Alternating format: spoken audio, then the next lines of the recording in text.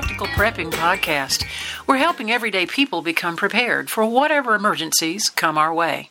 Where gear is good, but knowledge is better, because the more you know, the less you have to carry. We're your hosts, Mark and Krista Lawley. Hi, everybody. Krista here. I'm glad that you are tuning in to the podcast. We are in the Getting Started series, and so tonight we're going to talk about 6 things that you should have or implement which may save your life. And I'm going to briefly jump through all 6. We're going to talk about our sponsor, and then we're going to break this down. Now, the 6 things are a smoke detector, a fire extinguisher, a NOAA weather radio, a safe place to go for severe weather, a first aid kit, and a supply of food and water. We're listing that as one. Our sponsor tonight is the book, Practical Prepping for Everyday People. That's me, that's you. You need this book, and this book was written by yours truly and her sweet husband, Mark. Mark and I wrote this book, Practical Prepping for Everyday People. It's a common sense guide on preparing for life's emergencies. Now, the 6 things. Number 1. Oh, and by the way, welcome, Mark. Well, hello. How you doing? I'm doing pretty well. So, had a good day. Yeah, it's a very good day. Yes. So we are welcoming our newbies and some of the ones that are refreshing their skills and their items and their preps and their pantries for the Getting Started series. So we've gone through a list of the 6 things we believe you need to have that very well may save your life or the life of someone you care about. And a smoke detector is one of those things, and I like the ones that have the built-in carbon monoxide detector. And you really need a carbon monoxide detector if you have any kind of open flame heating, whether that is even a gas central heat has a combustion chamber in there, and the fire is separated from the air that flows through the house. And if there's a crack in that combustion chamber, then carbon monoxide can get into the air that's coming into the house. So, oh, I see. Now, when you say open flame heating, would that also include just a regular fireplace? I like the idea of having a carbon monoxide detector if you're running a fireplace. Fireplace. Whether it's gas or wood. Oh, okay. So the kerosene heaters and the propane heaters, and even if they're indoor safe rated, you still want to have those detectors because you just never want to take a chance that something might be malfunctioning. Well, for $25 or $30, you can protect yourself and your family, and just for the cost of changing the batteries each year. I understand that carbon monoxide is what they call the silent killer. Oh, yes. Somebody described it one time, you go to bed and wake up dead. Well, some people have said they have felt symptoms sometimes with carbon monoxide poisoning, and that is headache, nausea, lethargy, drowsiness, a sudden onset feeling of unwell. But what do you have to be able to detect those symptoms? You have to be awake. You have to be awake. Exactly. Oh, you've just thrown a whole new element into the mix. That's why I say a detector, because it will wake you if you are sleeping. Now, see that right there? That's the game changer. That's the whole idea if you have a fire, if you have smoke in the house, if you have carbon monoxide in the house and you are sleeping, you want something to wake you up. I get you. Many lives have been saved because of a smoke detector waking people up while they were sleeping and giving them time to get out of the house. Good to know. Now, that leads us to, God forbid there's an actual fire, to have a fire extinguisher is going to be, and probably in most cases more than one, depending on your living circumstances. Yeah, you need one near the kitchen. Now, don't put it next to the stove. Where would you put it? Well, according to Chief Kuzieski, who we interviewed 100 or so episodes back, fire chief in Pell City, Alabama, put it near the door that you would be exiting if there's a fire. Oh. And his idea there, now they've got several kids, young kids, and you can be scooting those kids outside and grab the fire extinguisher and attack the fire on the stove. I see. So you're putting a safe distance, too, between you and the fire. But you don't want to have the stove between you and the fire extinguisher. Gotcha. Because that thing could just get out of control, Right. you could be trapped that way. So, yes, you should have one on every floor of your home. If you've got a 4-story house, you should have at least 4 fire extinguishers. At least. Because you may be on any level of that house at any time. A fire could start low, a fire could start high. Here, our minimum, as you know, is that we have one next to the exit door in the kitchen, and we have one in the bedroom. If we wake up and there's a small enough fire, now there's a limit to how much you can attack with a fire extinguisher. I understand. But if it's handy there, and we don't have to go through the house to get the one in the kitchen. So we keep one in the bedroom, and we keep one near the kitchen. And another place that we keep one is in the garage. Sensible. There's actually a couple out there. You could be working on a lawnmower, catch the lawnmower on fire, and if you don't have a fire extinguisher, wind up burning the garage down. There's a lot of flammable things out in the garage, too. Oh, yes. So. I mean, there's always gasoline for lawnmowers. There's, oil and different flammable liquids.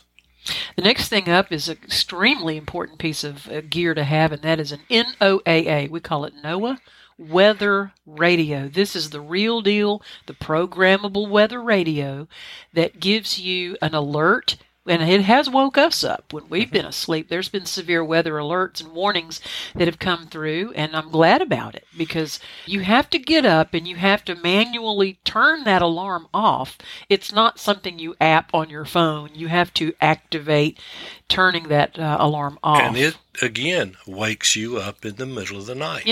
There's been tornadoes at midnight and 2 in the morning. And if a tornado is heading toward your direction, you want to get up. You want to be woke up. You don't have a lot of time to start with. No, and these are not just tornadoes. Now, you cannot turn the tornado warning off in the programmable ones. There's a long list of things. You can have tsunami warnings. I noticed there was an avalanche. Yeah, some of you live in snowy mountain areas and you need an avalanche warning. We don't. It's turned off. Right. We don't need a tsunami When warning. our large snow this year was 5 inches and lasted, 2 days, and we didn't need an avalanche alarm. You can turn on what alarms you want, turn off what alarms you want, but you cannot turn off the tornado, and I think it may be the hurricane. I'm not exactly sure what the other is that you can't turn off, but it does not affect us right here. You gave me a very important tip years ago when you first introduced me to a NOAA weather radio, and that is to program it for more than just your immediate surroundings, like your county. If you live in America, every state has counties or dominions or parishes. And to program it for other counties near you, adjacent to you, and particularly coming from most usual storm direction. In our case, it's usually a west to east or a northwest to southeast sort of direction. If you plot it out, we are more southwest to northeast. Oh, I see. So we have the county that is to our southwest and is programmed in. Right, because that's the most likely direction some severe weather would be coming to us. Correct. And it will actually, in that particular county, it will get it if it's very close.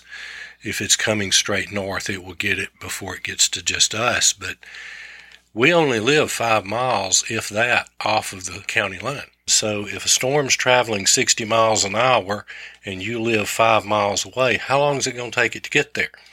Right. So we're suggesting that for you to program it for other regions that are adjacent to you. At least one county upstream. Or whatever your region may be divided. But I don't necessarily want the counties to the north of us. Right, because that would That's when it's past us. Exactly. And by that point in time, I'm already up, looking at the computer, have brought GR level 3 up, and I know where that tornado is at the moment. In addition to the NOAA weather radio, which is to wake you up and get you up, now you need to get that information, and you need a way to receive that information in real time. Most areas now, at least in the United States, I don't know how this is done for some of you folks in other countries, but the television stations will go to wall-to-wall coverage here. The meteorologist comes on and he is telling you exactly what's going on, where it's going on, where it's headed, and so you're getting very good information. Now, you can also, there are a lot of places that information is simulcast on a radio station. Right. So you can't see the radar, but you can hear the audio, and they do a very good job of that. Have a way to be able to hear that real-time information after that NOAA weather radio tells you to wake up. Okay, number 4 on our list is if the storm's coming your way, or if you've got a situation where you need to hunker down in a safe spot, have some sort of a safe plan for you and your loved ones to congregate in your home, your apartment. Find the interior structure, sometimes an interior hall closet if it's large enough for people to get into, something away from all the glass of the windows. If you have a basement, a lot of times that can be a safe choice. That's probably your best choice, and go to the corner that is the most underground. Once in a while you find a basement that's built totally above ground. But most of them go partially into a hill anyway. Right. At our son-in-law's house, our daughter's son-in-law's house, their basement was a drive-in, like a garage at one time. They don't use it for that. But at the complete other end of the basement, it actually has walls that have just butted right up to the dirt. It's totally underground. It's under the ground. And there's a carport on top of it. So that area right there is very, very safe. And it also has that concrete support for the fireplace that goes up. So there's that area about 6 feet wide that has concrete on more or less 6 sides there, at least 5 sides. So it's a very safe area, and that's where they go. That's their designated area to go in case of a tornado. So a very good choice of that, and a very good construction for that. Now, as you mentioned, you can get in a small room or small closet, and our closet's not big enough for the 2 of us and 2 cats to get in it, but we have. We dumped all the clothes out one night. The storm was coming, and we threw the cats into their carrier, and of course we threw treats in there too, so they were like thinking it was a fun time. And we threw all the winter coats out of the closet because it was a summer night, and so we eased our way into that. And there's a little shelf area, and we put the carrier with the cats up on that shelf, and then we squeezed in there with all the coats out. There was enough room because we weren't planning to stay in there 3 days. We would just want to wait till the storm had blown over. And we did have a storm in our county, but thank goodness for us, it passed over and away from our community. But we were there. We were where we were supposed to be. Now, if you don't have these options, I've known of people getting into the bathtub and putting a mattress over them. I know that a mother did that with some very small children, an infant and like a 2-year-old, and she dragged the crib mattress and I think the twin bed mattress, and she sort of hovered over the children and had the mattress on her back, and she sort of like mother henned over the children and kind of kept them, because she felt like, well, if it hits the mattress, that's one. And if it hits me, at least that's 2 forms of protection over the children, and that saved their lives. It's something we have to be aware of and to plan ahead for. Now, there are commercial shelters. We don't have one. We want one. And there's underground commercial shelters. There's above ground that mount to the concrete in the basement on the carport. There's any number of commercial shelters available that are just really storm rooms, and they're designed to take certain ratings of tornadoes, and so that's something that you might look into. The next thing on our list is something that we need to have that could save our life is a first aid kit. Oh, yes, absolutely. Because what if you're in a situation where there's a traumatic wound or severe bleeding? You've got to be able to make a move. Take that tornado. We're hit with a tornado. We're injured. It's going to be a while before help gets here. That's exactly right. because we're not the only ones affected. If our house is hit by a tornado, we're not going to be the only ones affected. No, we're not. We might be the whole county be affected. It could be. You go back to April 27th of 2011, we had 12 people killed in the county that I was in that day, and we had hundreds of folks that were injured. Some of them stayed trapped in those houses for 36 hours. Wow. There was a point that ham radio operators were going door to door and checking on people. Public service was overwhelmed with the amount of stuff that happened that day.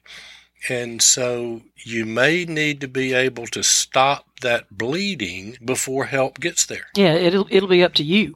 Yes. Mm-hmm. At that point, you are your own first responder. The next thing is you might need to be able to splint something, at least temporarily. But if you'll have a first aid kit, focus on trauma, particularly in stopping bleeding, that just might save your life. Absolutely. And the last thing on our list is your water and food supply. We're listing water and food as one. I basically say nutrition because that involves everything. Because we've seen the lockdowns from 2 years ago and even some last year. More than that, at this point, we're not really seeing lockdowns now, but we are seeing some supply chain issues. And I believe we're going to be seeing more in the coming months. In March and April, I think we'll begin to see some more. There's a few sources that we follow that have indicated that in certain regions and certain areas, you lump them all together and you'll see shortages in every sector. But there will be meat shortages, fruit and vegetable shortages, grain shortages, and the prices of what is available is going up. So it's really kind of a double whammy there. Mm-hmm. And so for you that are new at prepping, if you're buying 2 extra cans a week, you may want to up it to 4 if you can get them. You may want to diversify your preps to perhaps more water. If you've got plenty of food right now, you may want to start really just kind of maximizing your water storage. And put a little bit of that water in your safe place. Exactly. If you're trapped and you're trapped for 36 hours, a few bottles of water could be a very good thing to have in there. The whole reason we prep is so that we don't panic when things happen. Mm-hmm. And there's all kinds of things out there that can happen. And will happen. Absolutely. So we want our new preppers and our younger preppers, ones that haven't been doing this as long, we want you to know that you're on the right track. Stick with it. Stay informed. Keep your eyes open. Keep your ears open. And realize that you have to take action in order to take care of yourself. Sometimes it's all up to you to take care of yourself and those for whom you are responsible.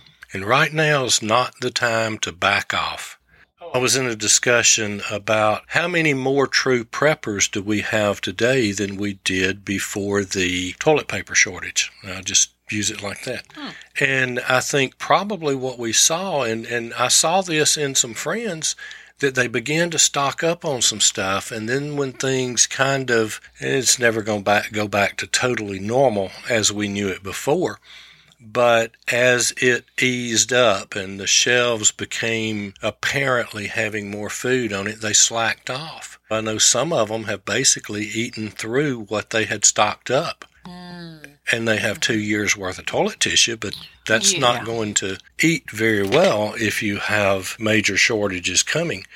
But I think a lot of people are seeing the things that are going on. They're seeing some of the shortages, and they may not be going a full-fledged prepper lifestyle, but they are getting into being prepared in some areas anyway. And food and water being one of them. Nobody ever preps accidentally. You just don't. It is an intentional behavior. It's an intentional mindset. You have to make a decision that you're going to do this, and you've got to be very clear as to why and how that you're going to accomplish this, because you don't just wake up tomorrow and be prepped. You've got to do it overtly yourself. And we're 3 generations from where folks grew up with this and were taught this and practiced this every day. In fact, we flipped because it could, back in the great-grandparent days, we call it, if you didn't prepare, if you didn't stock up, if you didn't understand that emergencies happen.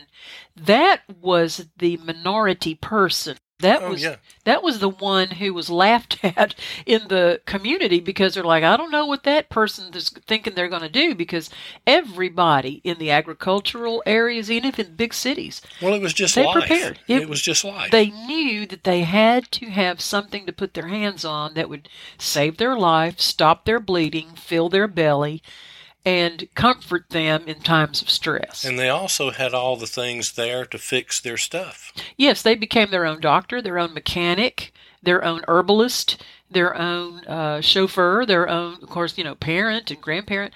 They learned skills, and these skills were passed down, and the majority of people knew these things. Mm-hmm. Well, come around the WW1, WW2, and by the end of World War II...